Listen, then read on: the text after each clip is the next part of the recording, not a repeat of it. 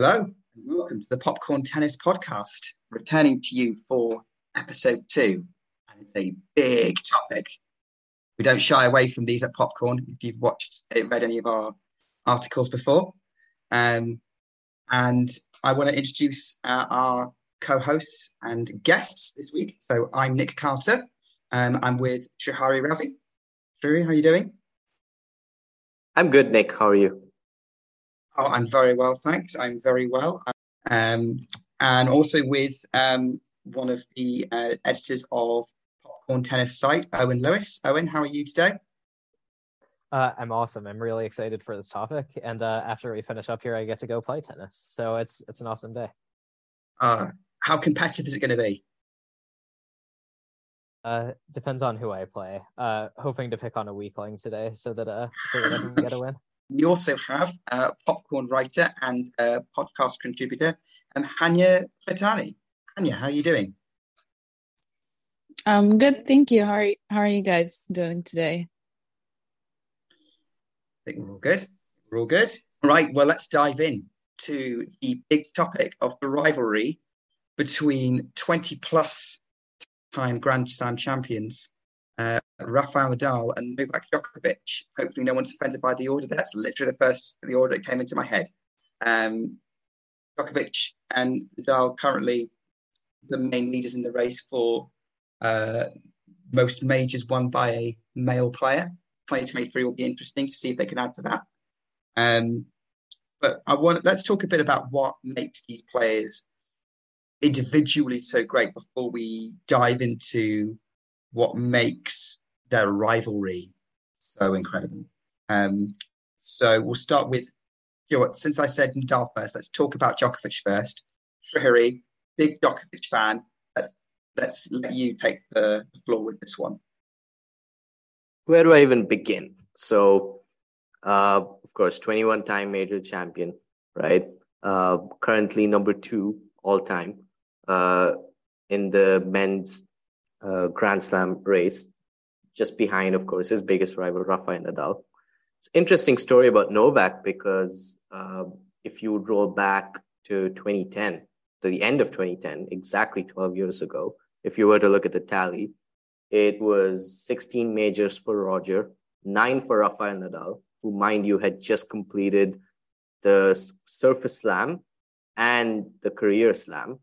And he was, of course, the youngest men's player to do the Career Slam at 24 years of age. So, of course, he already had pretty much a case to be the GOAT at that time, arguably, of course. And you had Novak Djokovic at 1 Grand Slam. And, of course, a few Masters titles to his name, but had not won a Grand Slam for more than a couple of years. And, of course, we were all beginning to embrace the fact that maybe he's quite a flashy player and not really meant to be as consistent and as dominant as his big 3 counterparts, Roger Federer and Rafael Nadal. But then comes 2011, when he just completely takes the tennis world by storm for an entire decade.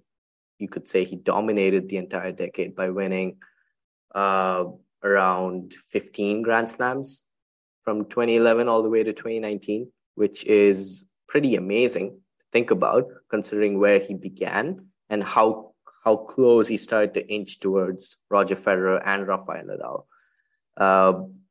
And, just if you were to look at the kind of player he was perceived to be before that, he was a guy who I would say was didn't have the best temperament at the time, would be very susceptible to extreme weather conditions, or what would be extreme for him, you would say. A lot of mid-match retirements.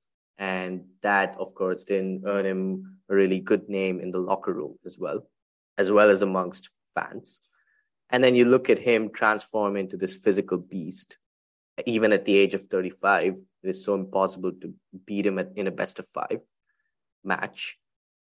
So, yeah, I mean, that in itself could probably be an episode altogether on how Novak just rose from what he was back in until 2010 to now. But for me, as someone who's been a fan since 2007, to see this complete transformation and to see the level of reliability he brings to the big matches, almost always the favorite to win them, almost always the favorite to win a Grand Slam for the longest time right now.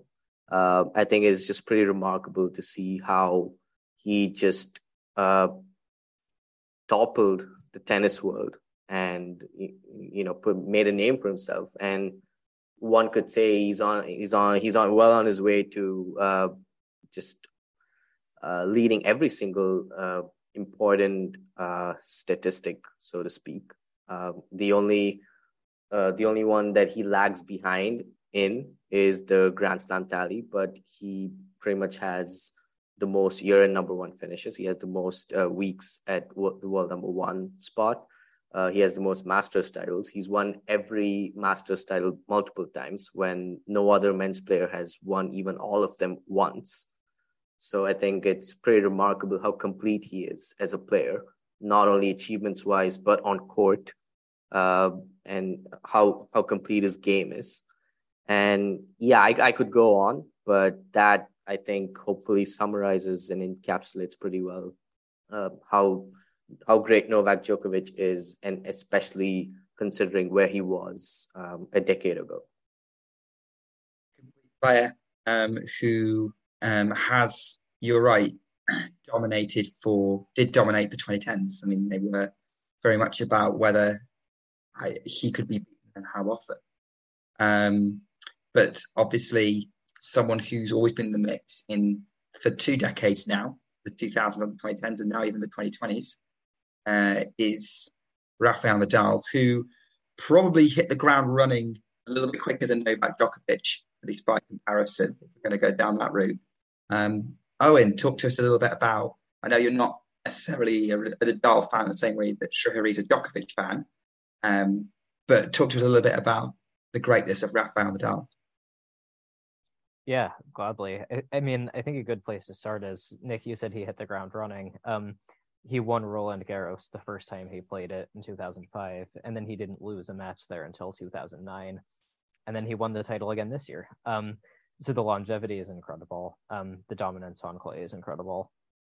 I think a lot of people think of resilience when they think of Nadal, and I think that manifests itself in a few different ways. I think he was, like Djokovic, who's a physical beast, timeline a little bit different. But almost from the point when he won his first major, he was playing these 5-hour matches, outlasting pretty much everyone. And I think that ended up pushing Djokovic to become kind of the Terminator he ended up being. And then they just played these, I mean, we'll get into it, but they would play matches where like they would literally injure each other because they went on for so long. I think Nadal has an incredible game. I think he took speed to another level in his younger days in a way that's getting a lot of people to compare Alcaraz to him, who has that same kind of speed, I think. His forehand is incredible. He can hit it from anywhere to anywhere. He's maybe not quite as complete as Djokovic, but he has very few weaknesses. And I think for me, his main legacy is his capacity to adjust. I think that when he started playing, he took to clay well, but not the other surfaces. And then he ended up being the youngest male player to complete the career slam. He was able to beat Federer on grass, Djokovic on hard court, after kind of matchup difficulties with both of them on those surfaces. He's been injured a billion times and has come back from all of them in all these different ways. And I don't think it ever really seemed like he was going to be leading the major tally because Federer had such a big lead. And then Djokovic was coming on so strong at the end of 2021. And here you have Nadal at the top of the table right now with 22. I think his legacy speaks to, I hate to use this phrasing because everyone does, but his fight. There's yet to be an obstacle that has been able to fell him. I don't know if anything besides age can do it. I'm looking forward to seeing what he does in the next phase of his career. Your article for Popcorn, you've covered each of the big three in depth. I'm pretty sure your Nadal article was called The Fighter, wasn't it? Yeah. Yeah. That seems like the best title at the time. Yeah. Hanya, what do you think of both these players? Right. The problem is with speaking last is that pretty much everyone covered the points you wanted to talk about. But I mean, I think I grew up to appreciate Djokovic lately, very lately. But what I really appreciated about his game is that he's not exactly a court specialist. He's a machine who plays with dominance on every court. And that's something you had to worry about with Nadal and Federer. And he takes grass wins from the grass master, clay win from the clay master. He's a complete player, and which makes him very difficult to play on any surface, really. And that's really what I appreciate most about Djokovic. Nadal is more or less the clay master. I know I like it's hard to argue that, and he's the most dominant. It's the most dominant thing in any sport like ever, and that's might be a bit like overshadowed his performance on other surfaces, but I think that's one of his greatest strengths. I couldn't think of a better summary than you've just given, Hanya. I agree. I think both players are pretty complete, but Djokovic definitely known as someone who executes everything, almost everything to perfection. You may pick slight holes and aspects of his game, but you can do that with any of the big three. But like when you watch him, he looks like he executes everything to almost technical perfection. Nadal, the ultimate clay specialist, I completely agree with the point that you made, though, that I was on overshadowing his achievement of other surfaces. Even if you took his Roland Garros titles out, his Grand Slam count is huge still. He's still be top 10 all time with that count. I think he's underperformed on grass probably because of the way his game went in the early to mid 2010s. But compared to what he could have done, but on a hard court, I think the only person that really is a major threat there was Novak Djokovic for a bit. Owen, what do you think makes the combination of Nadal and Djokovic when they play each other so special? That's a great question. I think for me, the main thing is that both of them lack a major weakness. And so when they're rallying from the baseline, there aren't simple tactics involved. It's not as simple as hit to this side of the court. Like, they have to use angles. They're going to use drop shots. They're going to lob. They're going to, try to beat each other down through sheer attrition and play these 40-shot rallies. Like, it's not like a situation with, let's say, like Benoit Paire. You're going to hit to his forehand because that forehand is really shaky. Djokovic and Nadal have nothing resembling that. And so since they're so complete and since they're so physically fit, you just get all these rallies that can't be produced by anyone else. I think the 2011 US Open, they played a couple of these 30-shot rallies that just made no sense whatsoever because of how long they went on and how prolonged they were after 5 or 6 shots that should have been winners were already hit. And I think on top of that, they're mentally strong, and so they can do these things on pressured points. And I don't really think that was something that was happening in the men's game before that.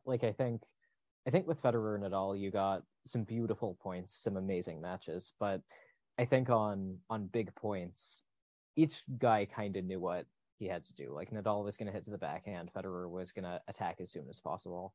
With Djokovic and Nadal, I think it's much more of a slog, but in a great way. I think just the patterns they're able to create for me is the most special thing. Yeah, I do tend to concur with everything Owen said. And you could argue that, about the Federer-Nadal matchup and the Djokovic and Federer matchup. There are a lot of points that, are sort of, in a way, roller coaster ones. And you could classify them as beautiful because, there's one guy who's bringing the beauty aspect to it, which is Roger Federer, of course. But then Novak and Rafa, you describe it as mind-boggling and animalistic. They're, sometimes it just defies physics. And, I would like to cite that point from Rome 2018, the one which, is pretty much shared by Tennis TV every time Novak and Rafa are, due to play each other, which Robbie Koenig exclaimed at and said, it's tennis nearer the gods, right? That was just, you can't explain that kind of test. And, it's also worth mentioning that was Novak going into that tournament with a 6-6 record. And still the way Nadal brings, tennis that's close to his best out of him, even in that kind of a circumstance on a surface that's probably not his best. Granted, it's Rome, probably his best tournament on the surface, but still a lot of the points that they play, and you could even say that about, the points they played at their last two Roland Garros meetings, at the Wimbledon 2018 semifinal, which you could argue is probably their best Grand Slam match that they've ever played. And, especially the tennis peaking in the third set tiebreaker. So, yeah, it's just, and the way, what I do want to add is that the shots that you wouldn't tend to see them be really known for, with Novak, it's the forehand. It always comes to the fore against Nadal, pretty much every time. Like I've seen plenty of these crazy forehand winners on the stretch, or even passing shots, or there were a couple of them in the Australian Open 2019 final where he just belted a couple of forehands back to back. Of course, not really a classic, that match. It was pretty one-sided, but same with Nadal. You don't really see him using the forehand drop shot as often in any other of his matches. And when he does against Novak, he executes it to near perfection.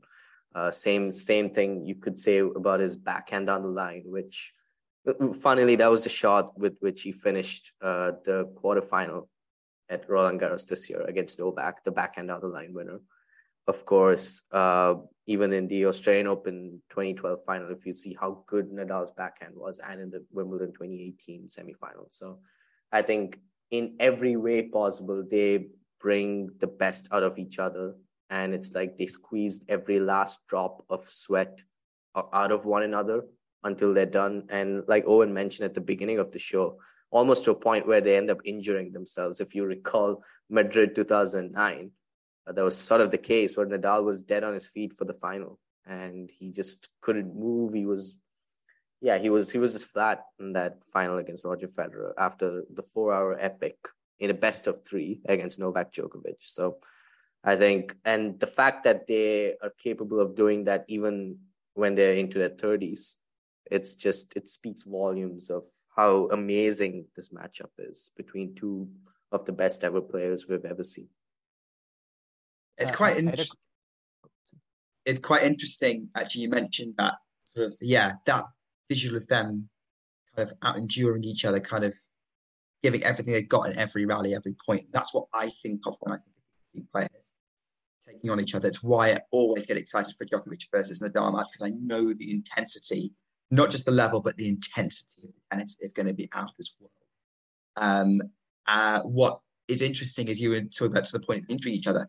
That almost happened less as their careers went on. You got the sense that they had these epics like Madrid 09, like Australia 12, where they kind of slowly, gradually over time realized they couldn't keep knocking 7 bells out of each other every time they met, which is possibly why Wimbledon 2018 is possibly their peak. I need to rewatch it. I recently rewatched the Australian Open 2012 match. I recovered it for Popcorn beginning of January. I'm going to do the same at some point for the Wimbledon map because it's a long time since I've seen it. But I don't have an issue with calling that maybe their best encounter because, their games have evolved and even perfected even further in the 6 years. That not only could they bring that intensity, but they weren't exhausting each other. They were being smarter, and that's a dimension that was quite interesting. I had a question for Hanya and Nick. As Federer fans, we've talked a little bit about what makes Djokovic and Nadal so great, what they do against each other. Like you two being Federer fans, like what about them aggravated you the most when they would play Federer? Like, I know this is diverging a bit from the Djokovic-Nadal rivalry, but, when Federer would play Djokovic or when Federer would play Nadal, like, what fed you up the most and pissed you off as a Federer fan? I think it's interesting to get that perspective of it, too. I think, like, for me, what pissed me off the most, like, before I started to warm up to Djokovic, was his ability to basically beat Federer 3 times on Wimbledon at Federer's best. So that was like, wow, like there's no stopping this guy. Like, that was the first time I started to admire him. Like, he doesn't care that everybody's supporting Federer. He doesn't care that everybody wants Federer to win. He doesn't care that he's playing at Federer's like home court. Like, he's just gonna win.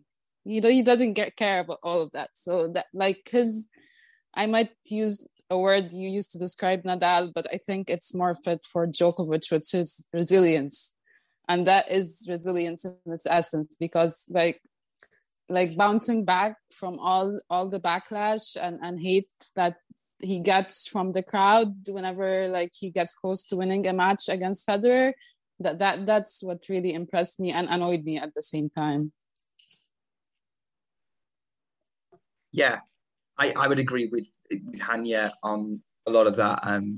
Like she said, like especially after the 2019 Wimbledon final, that was the moment where I really kind of started to accept that maybe Novak Djokovic was the GOAT, because the way he won that match. I haven't decided yet. Before anyone jumps on me, I still haven't decided yet. I'm not going to decide until they retire. But I think the thing I found annoying as a Federer fan, watching him play, watching whenever he played them, win or lose, was the fact that Federer's game didn't blow them away like he did with almost every other opponent. There have been other players over the years that have troubled Federer, irritates him, like or Zonga or Berdych, but for very different reasons. Nadal and Djokovic's tenacity and refusal to go away, Federer's aggressive play style was, they were just getting everything back and finding ways of moving him around and getting him off balance. And I think so to show how, again, the great they were. They met the level, the bar that Federer set, and really competed, and more often than not, as time went on, beat him. And reasons for that, now is not the time to go into. But for me, I would say it was Federer was even switching to his volley tactics in the middle of the 2010s. Playing ultra aggressive against these guys wasn't necessarily the way to go. Something needs to be off about them on the other day, or Federer needs to be lights out, brilliant the whole time, which as his career progressed, it became harder for him to do as he aged. So I would say that's probably the thing that frustrated me the most, an experience of watching. Might I just add something that in case of Federer, like regardless of his consistency, his inability to beat Nadal on clay, that was the thing that annoyed me the most, to be honest. Like, you have 6 chances to do that, and you fail every single time. That really hurts Federer's case on establishing himself as the greatest of all time, really. I have an anecdote about this, actually. You all will know that I was a Federer fan when I first got into tennis. And I was watching Roland Garros, and a graphic came up about who had played and won in the finals in previous years. And so many in a row, it was Nadal defeats Federer.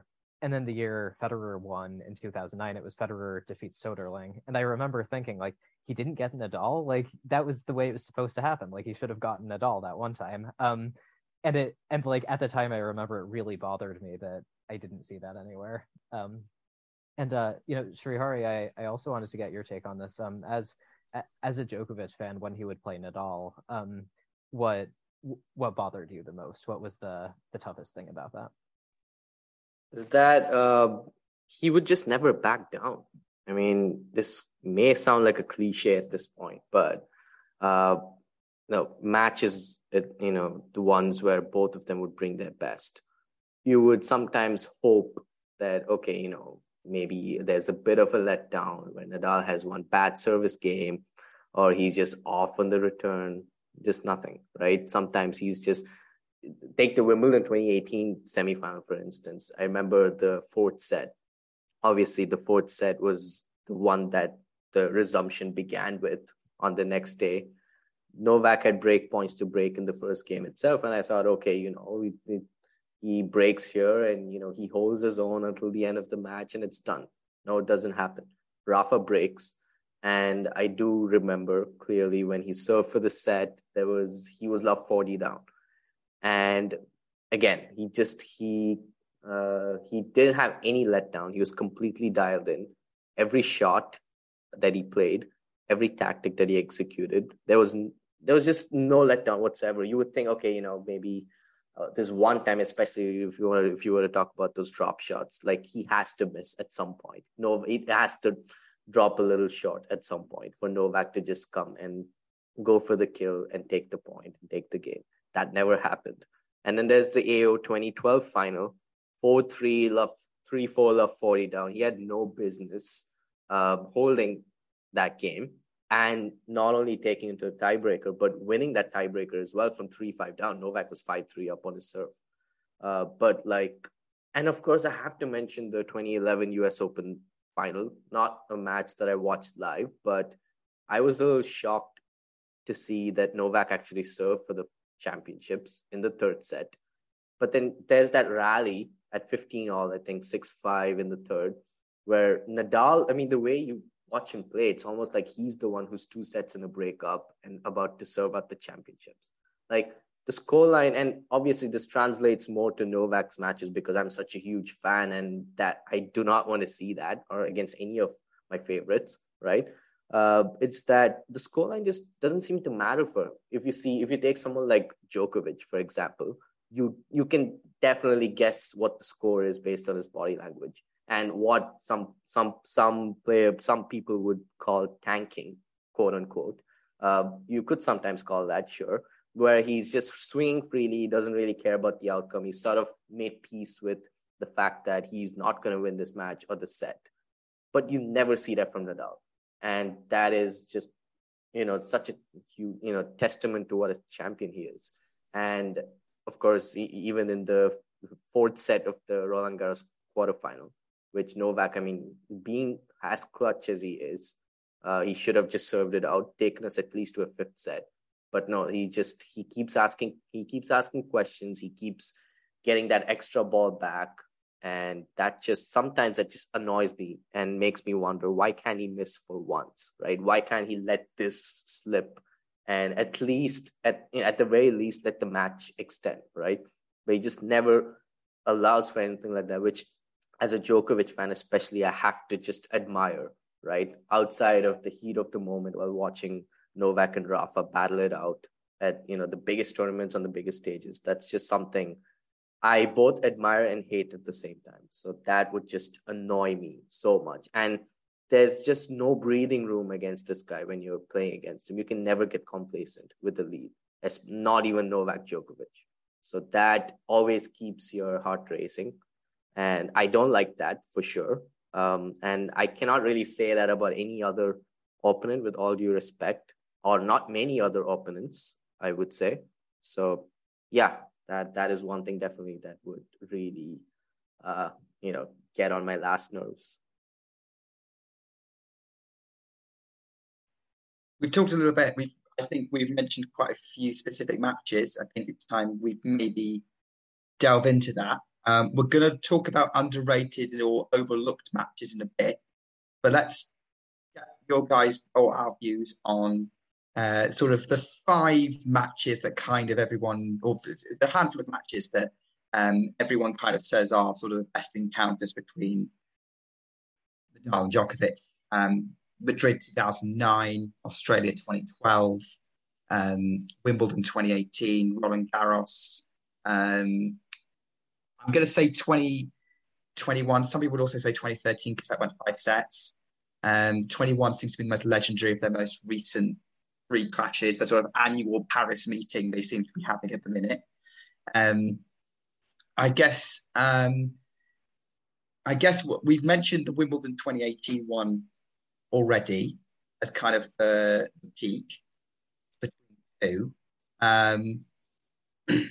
What is it about that match that, for you guys, I've talked a little bit about it, but for you guys might set it above some of the others?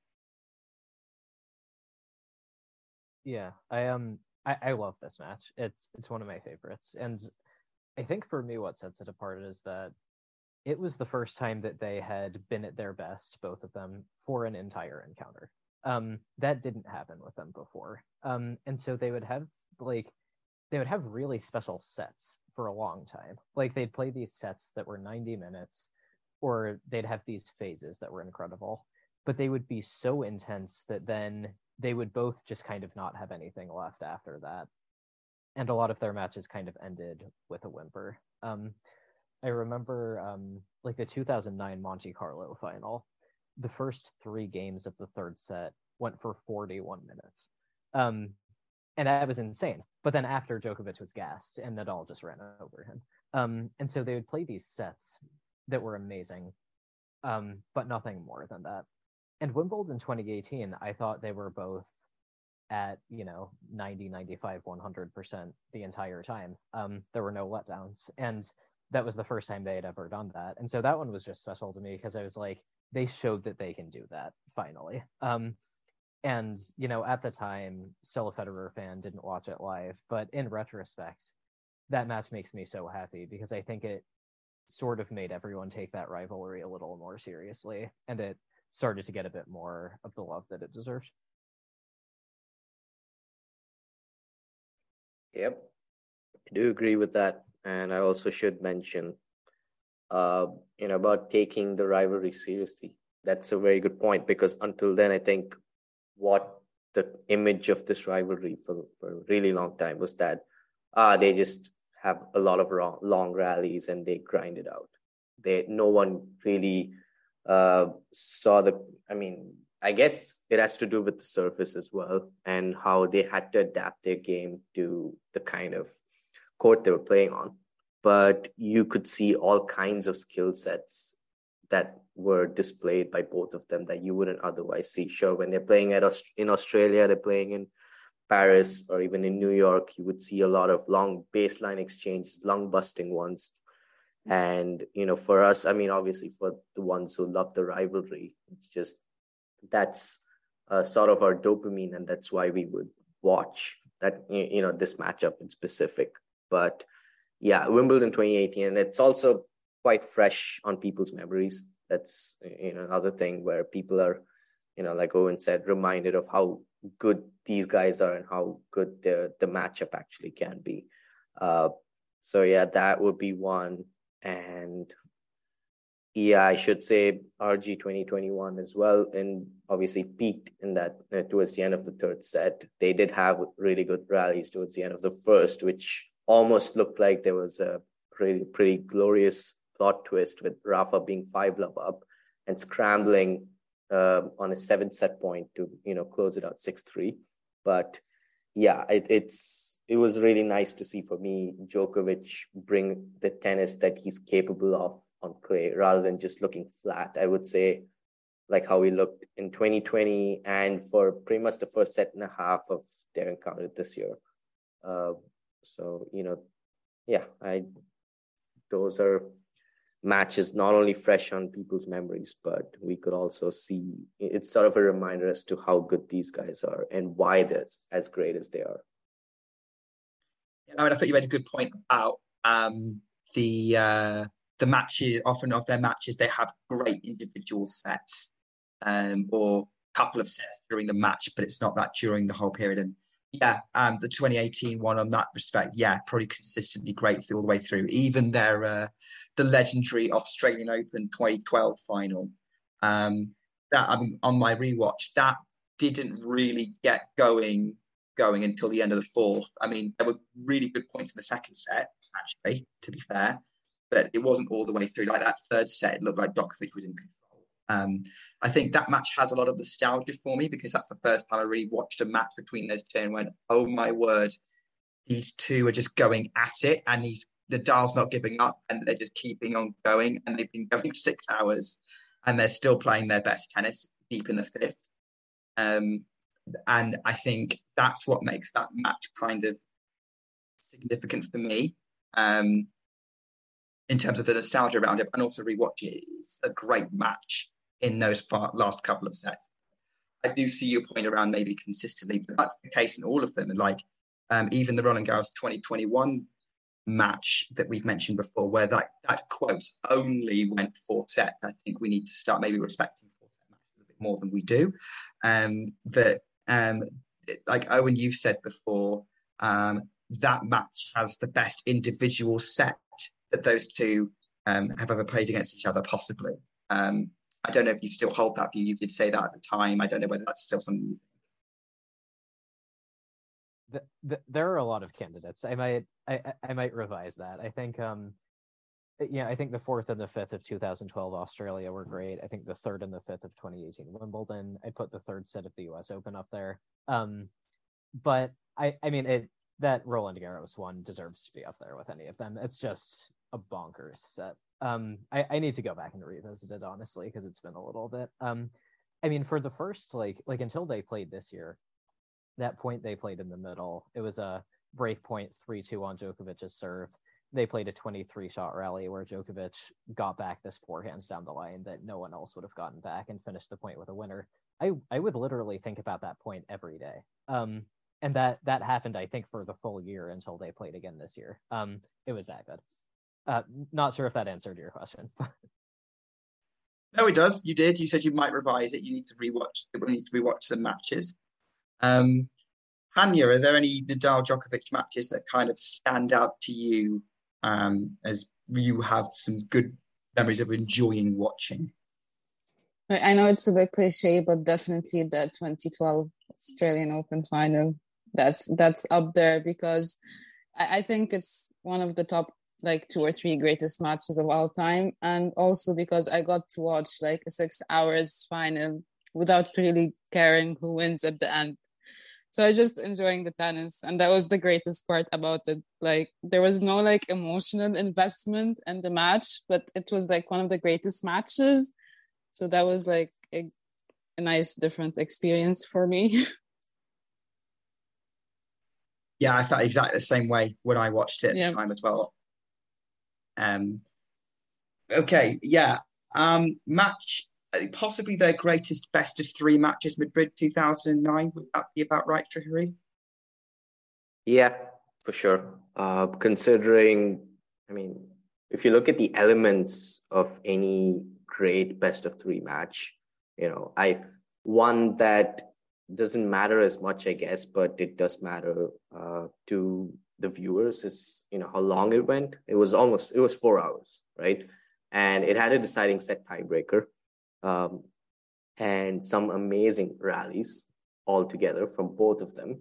And of course, it involved a comeback from Nadal. I think one of just 2 or 3 of his comebacks from a set down against Djokovic. One of 3, I would say. The Wimbledon 2007 semifinal being one, and the 2014 Roland Garros final being the other. Yeah, all of them from 3-6 down, funnily. But yeah, and of course, Novak held a bunch of match points as well in that match. And it was definitely a heartbreaking loss for him. But then aside from that, if you just were to admire the tennis played by both of them, it was just out of this world. And also, not to mention that they did play the finals of both Monte Carlo and Rome. And it was not until 2011 that Rome became the final Masters event leading up to Roland Garros. Madrid was the one. And that was also the first season where when Madrid Masters moved to clay. And that was sort of the lead up to Roland Garros. And in a way, it sort of destroyed both of them because they both crashed out before the quarterfinals. But yeah, that was just an amazing match.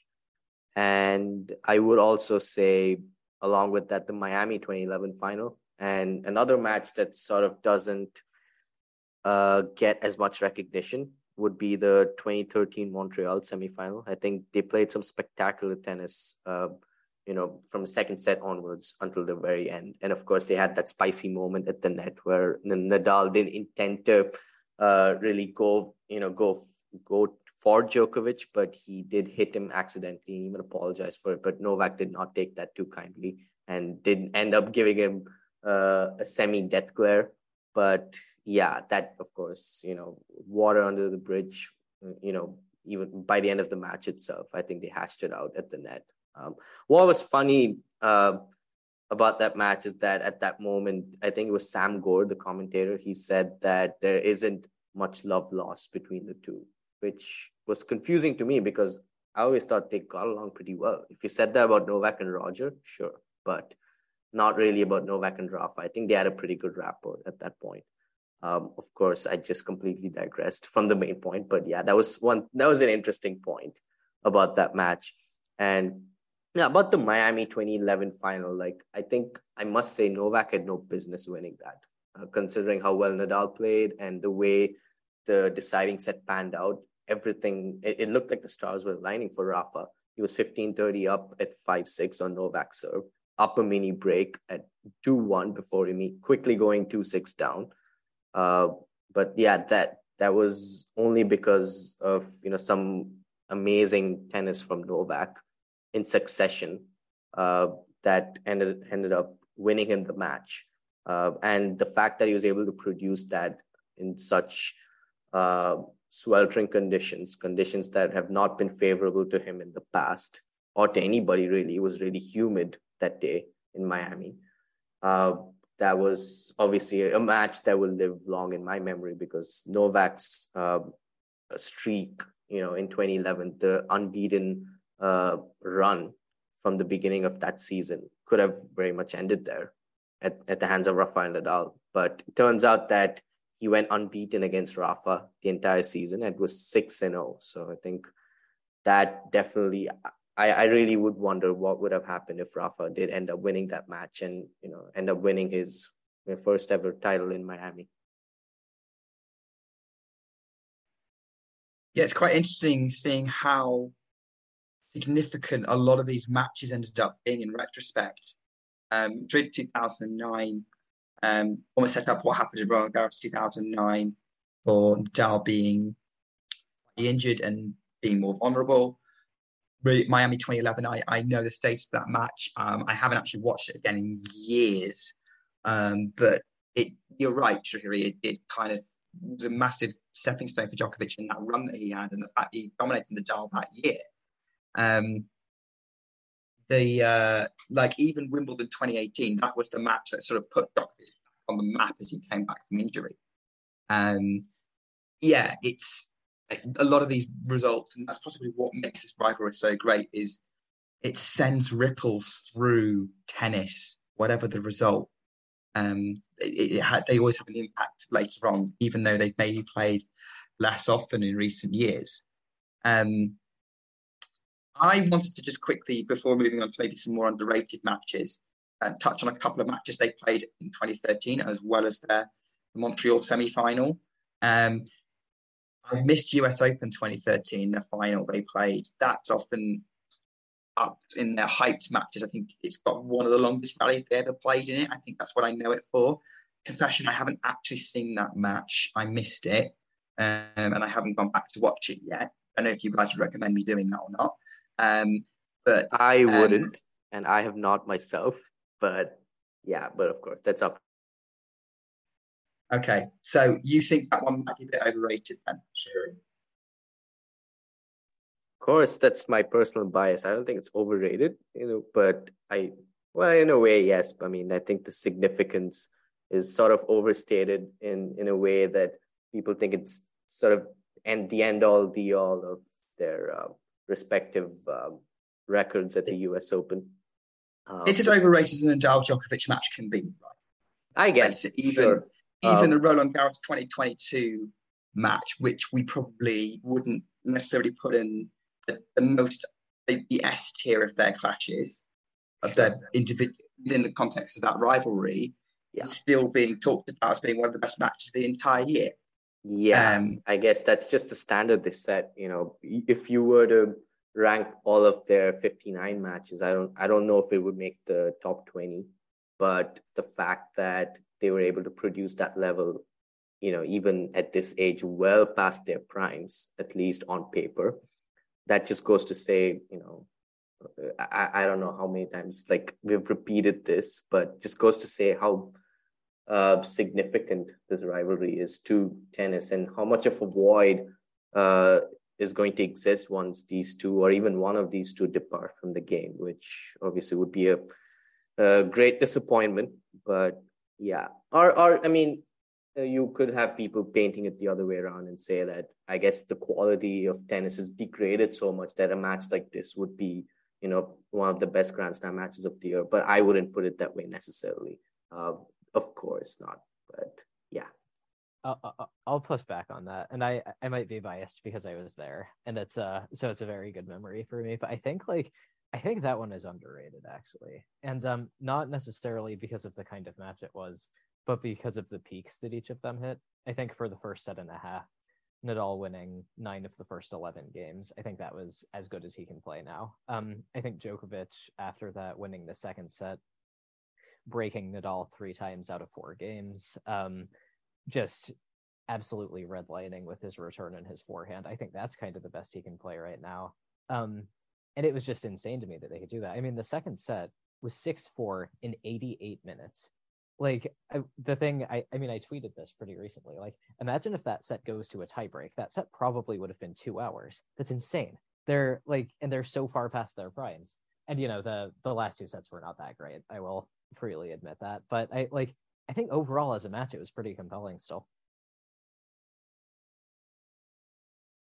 Well, I was completely hooked by it. It was well worth me staying up till 1 a.m. to watch it. It was great. There were points where I was like, oh, Nadal feels a bit more in control, particularly if sets 1 and 3. The way Djokovic came back in set 2, the level of tennis that got played between the two of them was incredible in that Roland Garros this year. And actually, for the set 4, Nadal's comeback was incredible. That was an incredible moment to watch. And I thought we were going 5. I thought we were going to have another 5-set match between those two and a second one at Roland Garros. But yeah, Nadal dug his heels in and refused to allow it. And that, I think, that was one of the most clutch Nadal moments I think could go down in his career. For sure. I must say that from a very objective viewpoint, that was full circle for Nadal because that match lasted 4 hours, 12 minutes. Their semifinal clash from last year lasted 4 hours and 11 minutes. It involved a tiebreaker that decided the match pretty much. So did this one. And you could say that, I mean, of course, both of those sets were won by saving set points, at least one set point. And you could have made a case for the match being completely different if that, obviously, if the result were to be flipped in those sets. And for Nadal, of course, winning, it's sort of for him reestablishing how good he is on that court, on the surface, and the fact that he is still the best ever player on the surface. And, that's not going to change. And he also made it a point to show that the 2021 semifinal was in a way a freak incident, and that's not going to be how their matches are going to pan out, 9 out of 10 times. And it takes that kind of a level from Djokovic to beat him.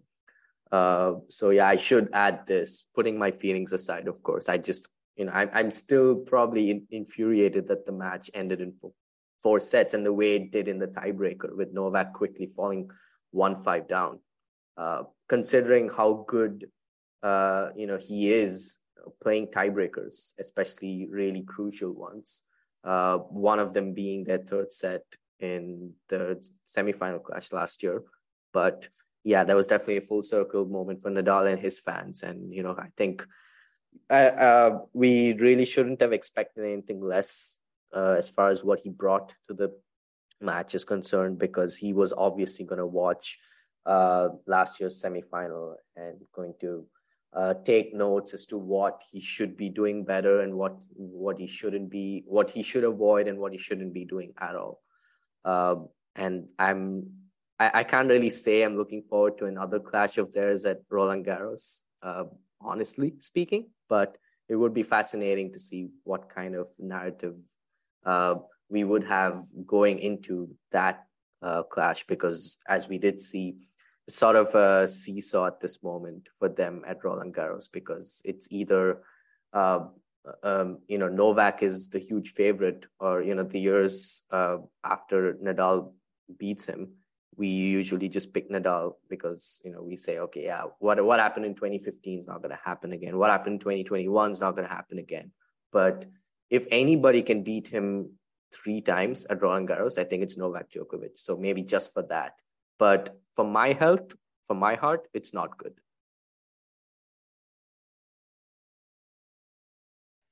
I know what you mean. I was also frustrated it didn't go 5. I would have loved it to go 5.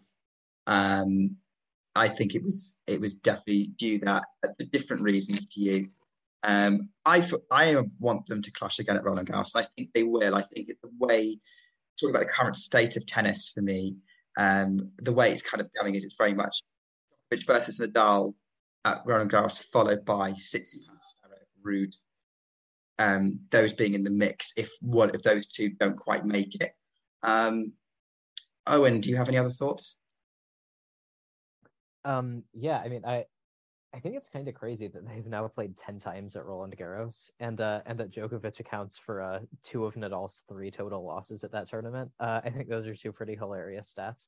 I would also love to see them play there again. I mean, I think there's kind of a skew with how many times they've played at that tournament compared to the other ones, but like, hey, it produces great matches, so I'm not going to complain. I think another 5-setter between them would be great. I don't know if that's too much to hope for. On the 5-setter, I wanted to get your view, because there is one other 5-set match that they have played that we haven't discussed, which is the Roland Garros 2013 semi-final. It's not gone down in history as one of their best. I remember watching it at the time and absolutely loving it.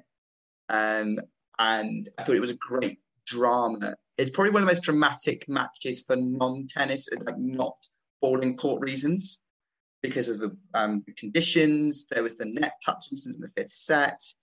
Djokovic could have won that match very easily.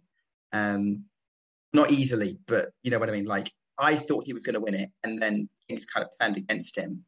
And history could have played out very differently. But again, Nadal still undefeated when it goes to 5 at Roland Garros. But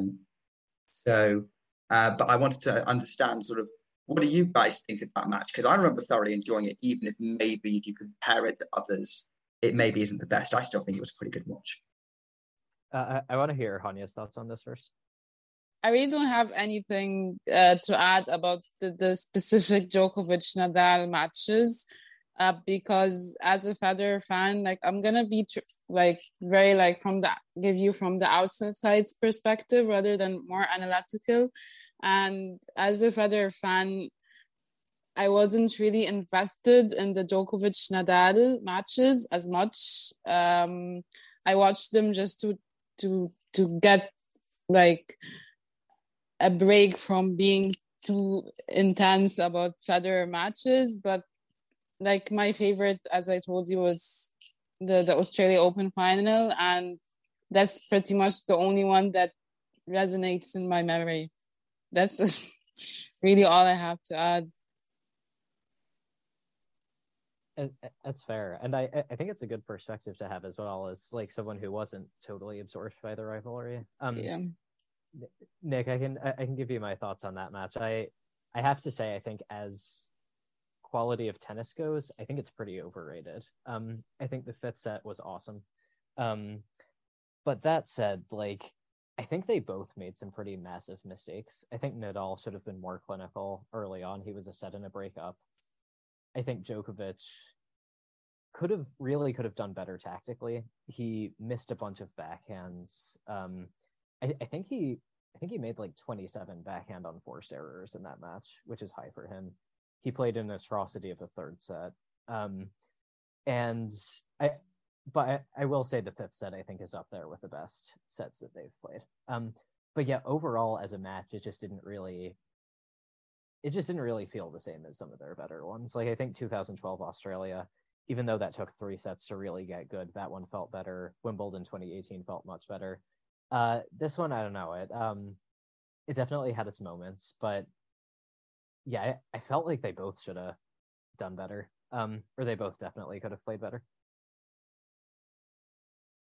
Yeah, I do agree, without sounding biased, that match was quite overrated. Of course, for me, it's not as much since last year's semifinal result, but I just wonder what would have happened if Novak put that smash away like a normal tennis player, rather than performing all sorts of antiques and like going out of his way to lose that point.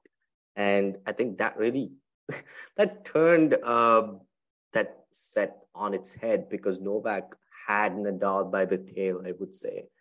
Granted, he would have probably gotten nervous when he was, if he had been serving at 5-4 for the match and virtually for the championships, because he was definitely beating one of Tsonga or Ferrer, who were the other semifinalists.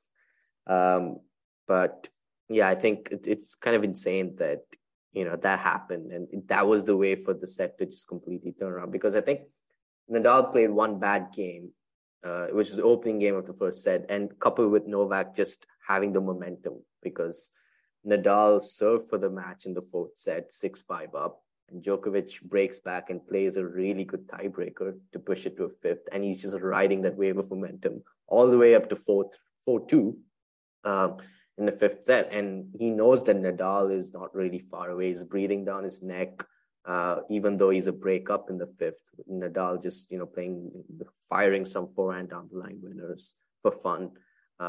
That is something he tends to do just to reassure that he's not going anywhere.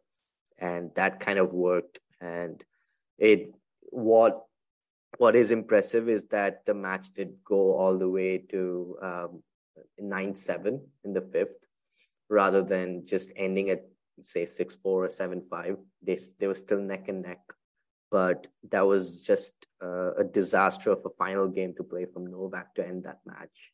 And yeah, it had its moments, like Owen said, but I think the only reason it's talked as much is, just the significance of how close Nadal came to, losing a Roland Garros semifinal, and what people would like to say a good Nadal losing on Philippe Chatrier, because that was an amazing version of Rafa, I think, because he won Madrid and Rome. Only Novak stopped him in Monte Carlo. He did win a couple of those lead-up tournaments in South America on clay before Indian Wells, which he won.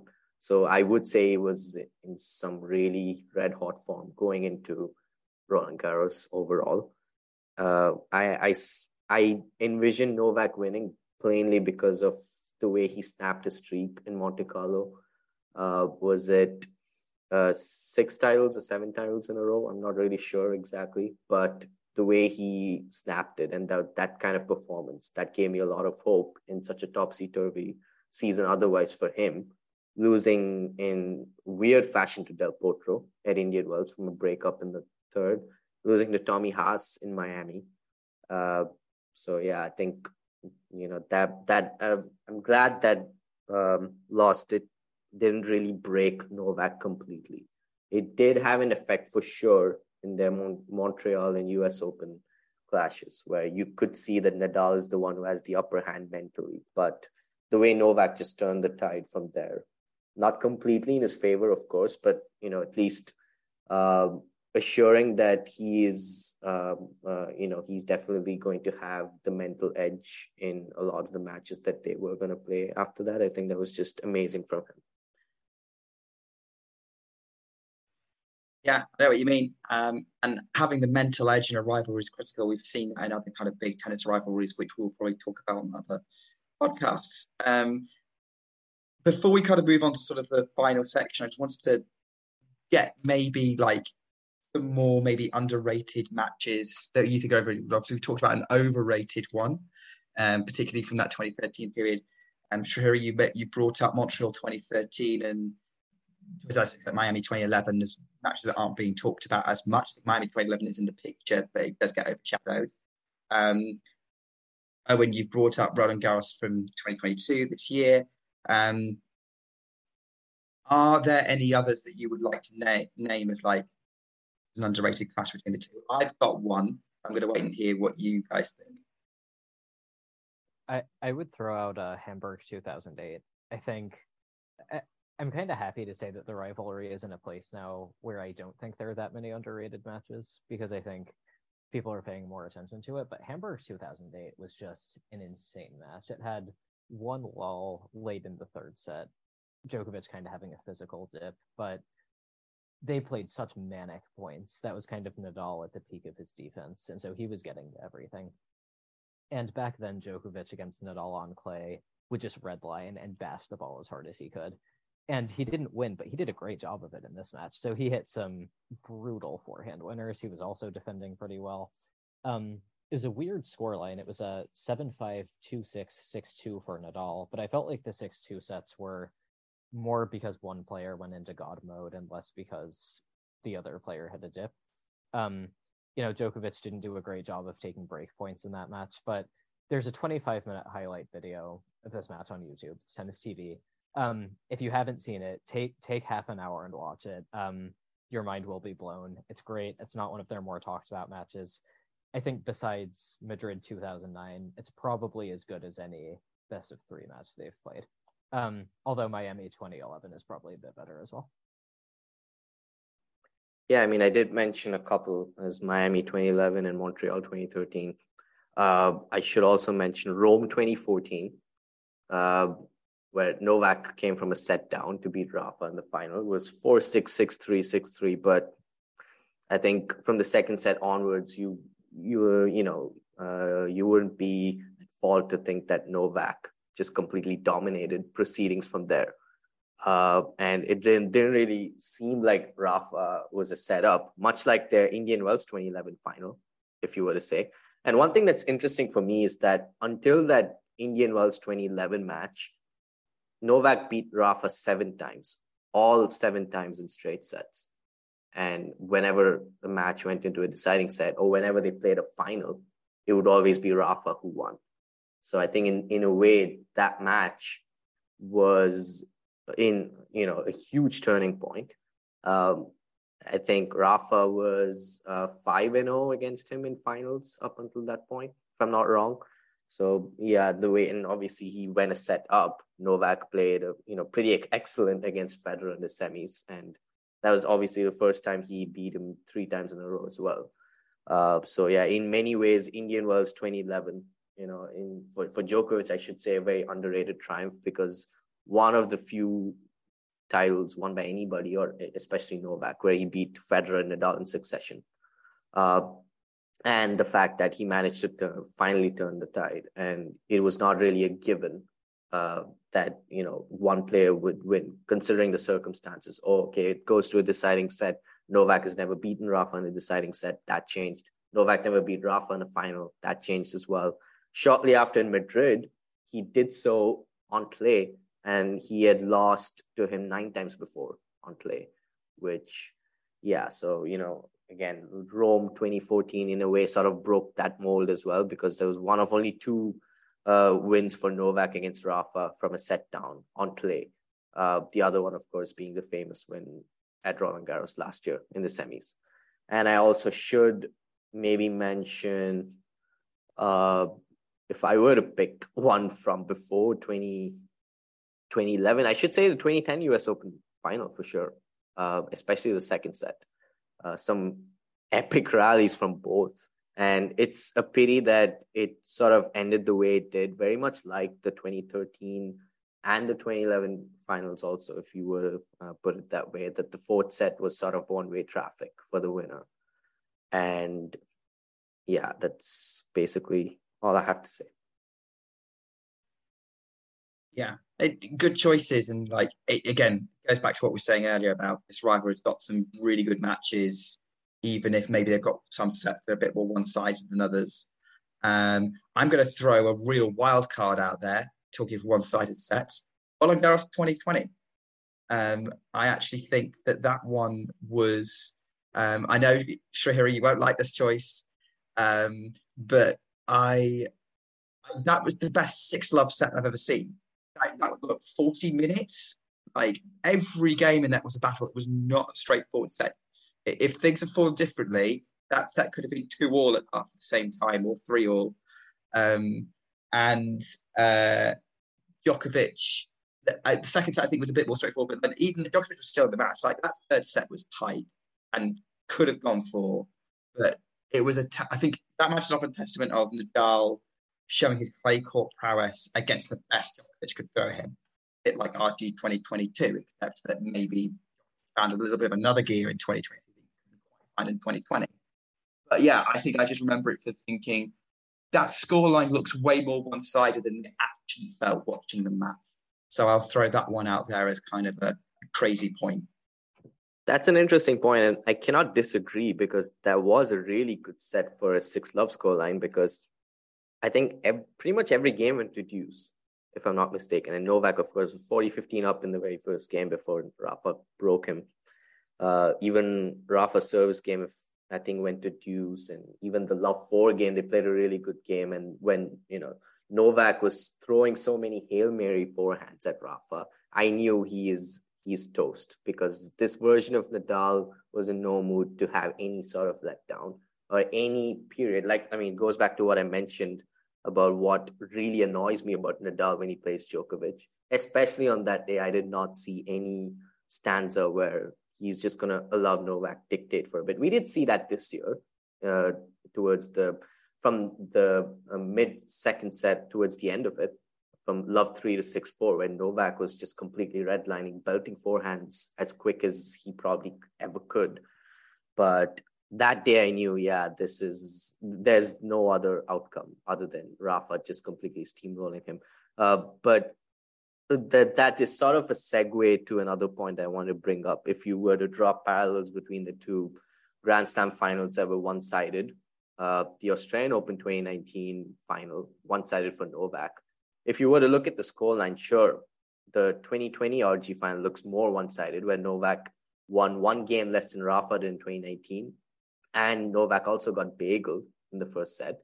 But if you actually didn't let the stats or just the scoreline alone dictate what you would think about how that match panned out, you would know. And if you watch both of the matches, you would know that the 2019 Australian Open final was actually far more one-sided because Rafa didn't really he had one break point all match, and that was at 4-3 in the third set. And that didn't matter at all because Novak did end up holding and broke the very next game to clinch the championships. Djokovic held at love like 7 times in that match. Exactly. It was insane.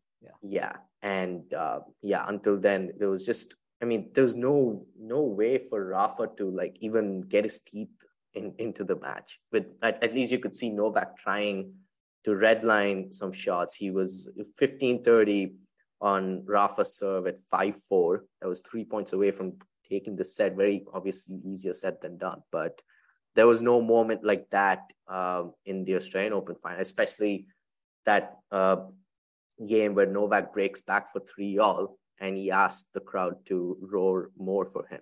Typical Novak fashion. And he just goes on this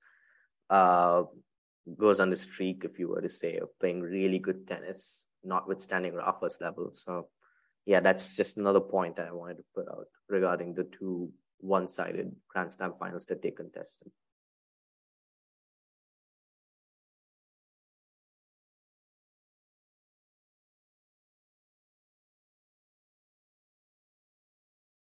Yeah, I don't have much to add to that. I think a cool part of the rivalry is that they can play these super competitive matches, but their peak levels are also so high that if one of them doesn't show up on any given day, it's a slaughter. Like those two matches we talked about. I think, Djokovic has demolished Nadal on hard court quite a bit. Hasn't even given up a set since 2013. And that's because his peak level is just terrifying. So if Nadal doesn't show up, like there's nothing he can do. I'd say the reverse is true on clay, maybe a little less so. I think Djokovic is still able to challenge Nadal pretty frequently, although he's taken his share of beatings as well. And I think that's a cool aspect of it as well. Like they've played 59 times. I think pretty much every possible outcome has happened in their matches. That's what makes the rivalry so great. And it's the level they bring to the match because they know who the other person is playing. They know they need to bring their best. And I've seen them both get very frustrated when they've not been able to do that. Maybe the sale already, but I did want to mention another match that's underrated. There was last year's Rome final. Pretty underrated. Great level of tennis from both players until the very end. The only regret Novak could have would be that forehand miss at 2-all to go 3-2 up with a break. But otherwise, I mean, everybody expected another beatdown, much like 2019 or even their Roland Garros final from the year before. And also considering how I think for the billionth time, Novak was hard done by the Rome schedule. And he ended his semifinal pretty late in the night and had to contest the very next day in less than 24 hours for the title. He played remarkably well, and that's cool. And I think breathtaking Nadal on clay. That's just, amazing stuff from him. Probably one of the best matches he's played on clay where he has not ended up as the winner, I would say personally. Yeah, I think that's a really, really good point. I don't remember that match too well, but it was a good contest from what I do remember. Going back to the high level view of the rivalry as a whole. So we've obviously dug into a little bit into each individual match, relived some great moments. Let's take it a step back again, and let's talk about the status of this rivalry in tennis between Djokovic and Nadal. It's often, I think when people talk about rivalries, the first they think about is Nadal and Federer. But I think for those of us who are really into the sport, Djokovic and Nadal holds a very special place in our hearts. It's very different. But Shuri, what are your thoughts on it? I think those who know me well, follow me on Twitter, know that this is one of my biggest pet peeves, or maybe one of the things that annoy me the most about tennis discourse in general around the big three is that people want to portray Novak as some sort of third wheel amongst Federer, Nadal, and Djokovic, if you were to encapsulate the three greatest men's players of all time. It's always, be it when you talk about their tennis or be it when you talk about how people receive the players in general. It's like, I think everybody's seen this phrase repeatedly. He won't be as loved as, and then complete sentence, Federer, Nadal, or Fedal. And there are people, or you would say, and he wonders why he's not as loved as Federer and Nadal, which I'm pretty sure he doesn't wonder, but anyway. And there's also the other aspect where when you see casuals or borderline casuals, and you have, when I mean borderline casuals, I mean sports presenters who are not really, haven't delved much into tennis to like speak in detail about it, but just they're aware of the landscape in general, and they would always mention Federer and Nadal, and like, you take Federer and Nadal in tennis, Federer, Nadal, Serena from the women's, of course, and always irks me that bit more each time I see Djokovic being omitted. And this goes back to me watching Neil deGrasse Tyson's Star Talk podcast, where he has a separate one for sports, and he invited Nick Kyrgios onto the show. And he mentioned, you have a pretty good resume. You've beaten Federer and Nadal. There's no mention of Djokovic. And also the fact that Nick did beat him, right? Not you, Nick, but Nick Kyrgios. But but yeah, it's just really, in a way, I'm like, what, are they intentionally doing it? Sometimes I can't help but think that, because it's like, this guy has been there. He's a 21-time Grand Slam champion. So clearly, at least in one way, more successful than Roger Federer. So why is he not even being mentioned, let alone less frequently by people? And, it's annoying when the media intentionally goes out of their way to sort of make it seem like it's just Federer and Nadal who are the Mount Rushmore of men's tennis. And there's no mention of Djokovic. And it's like, they don't want to mention Djokovic, but they're like, you have to pardon us because we cannot warm up to Djokovic, considering all of his recent controversial stances and controversial events that he's gotten himself into. But yeah, I mean, sure, but that's just, I think that doesn't have much to do with tennis, and how great he is as a tennis player.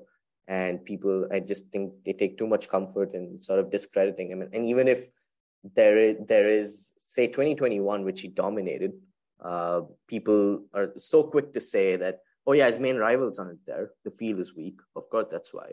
And you roll it to 2022, where Rafa, at least for the first half of 2022, has a very similar season at the Grand Slams, the double career slam, and also, sort of rejuvenating himself, where Novak, you wouldn't have expected him in 2020 to be one match away from completing the calendar slam in 2021. I don't see too many people saying that about Nadal. Everyone is, the first thing they do is talk about how great he is and how great, how blessed we've been to still see guys like Nadal and Federer going at it, which is, it leaves me perplexed, it leaves me confused. And I think that should be the reaction for Novak as well.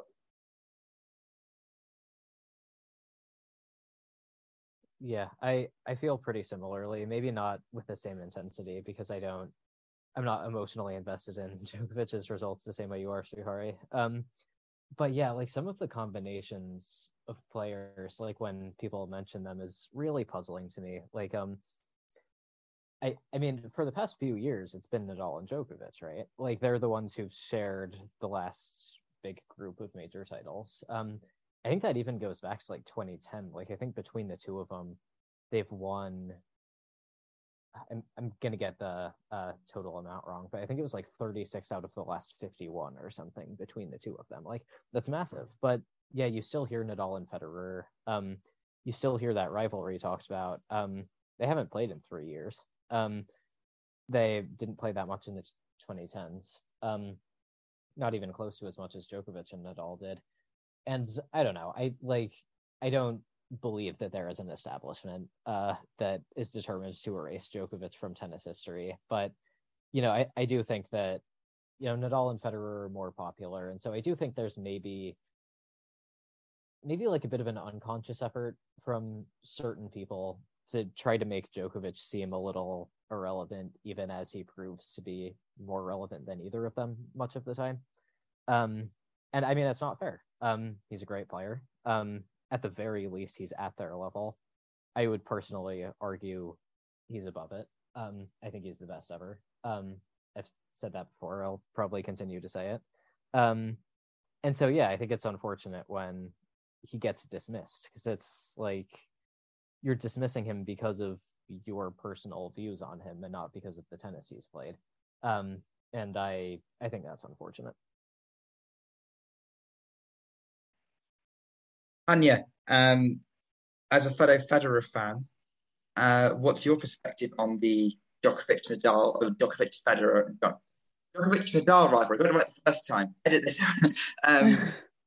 Djokovic and Nadal rivalry, and its status and maybe how it's seen in comparison. Because obviously, sure, he's got very strong views on it because he's got a dog in the race, as it were. He's backing someone in it.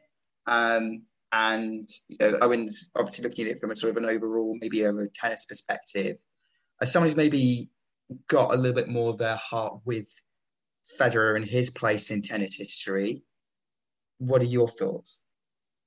Right. Well, first, tentatively, I want to say that Djokovic will probably be regarded as the greatest tennis player of all time. Tentative of how Nadal does in the coming years.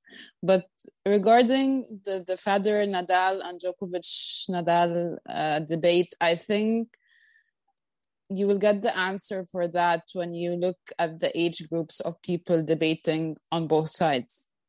Because the Federer-Nadal group, like you and I, Nick, we watched them go between 2003 and 2010, and that adds to Owen's point, which is they haven't been showing up since 2010. And for these 10 years, it was all the passion and emotion of only those two players moving each other to the best. And Djokovic was not even in the debate at that point. And I think this is the issue. It's because millennials or us, we feel that the new ones are trying to more or less cancel the experience we had during this decade and just erase all that passion, when I think it's important to acknowledge that Nadal and Federer both regard each other as their greatest, each own's rivals.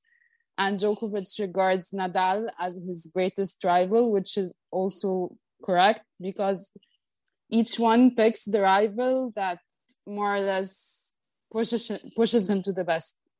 Nadal pushed Djokovic to his best, and both Federer and Nadal pushed each other to their best. So I think like both debates, they have merit. Federer and Nadal is much more romanticized than the other rivalry, and it's understandable. But I think that each one served its own purpose and its time frame, and each one is equally important. And they all did they all had a great impact in building each other's career. And you cannot disregard one or the other. They are all equally important. I'm not sure if I rambled too much or made any sense. You made a great point. Okay.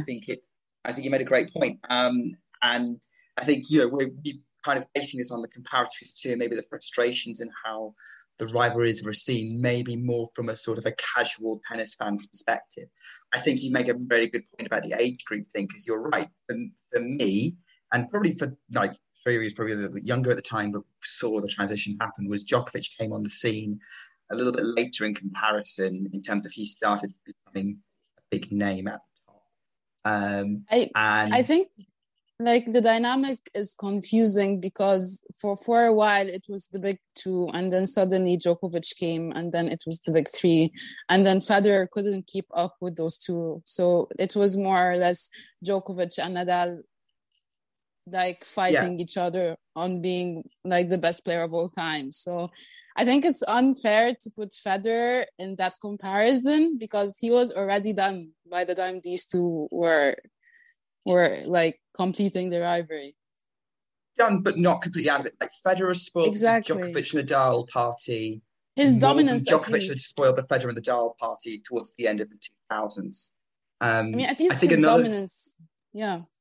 Yeah, another thing that possibly elevates the Federer and Nadal rivalry for some people is that 2008 Wimbledon final, which has got that legendary status that, whilst we've talked about some absolutely mega matches between Djokovic and Nadal, Wimbledon 2018, 10 years later, Australian Open 2012 has gone down amongst tennis fans as one of the greatest of all time. I think Wimbledon 2018 semi-final will.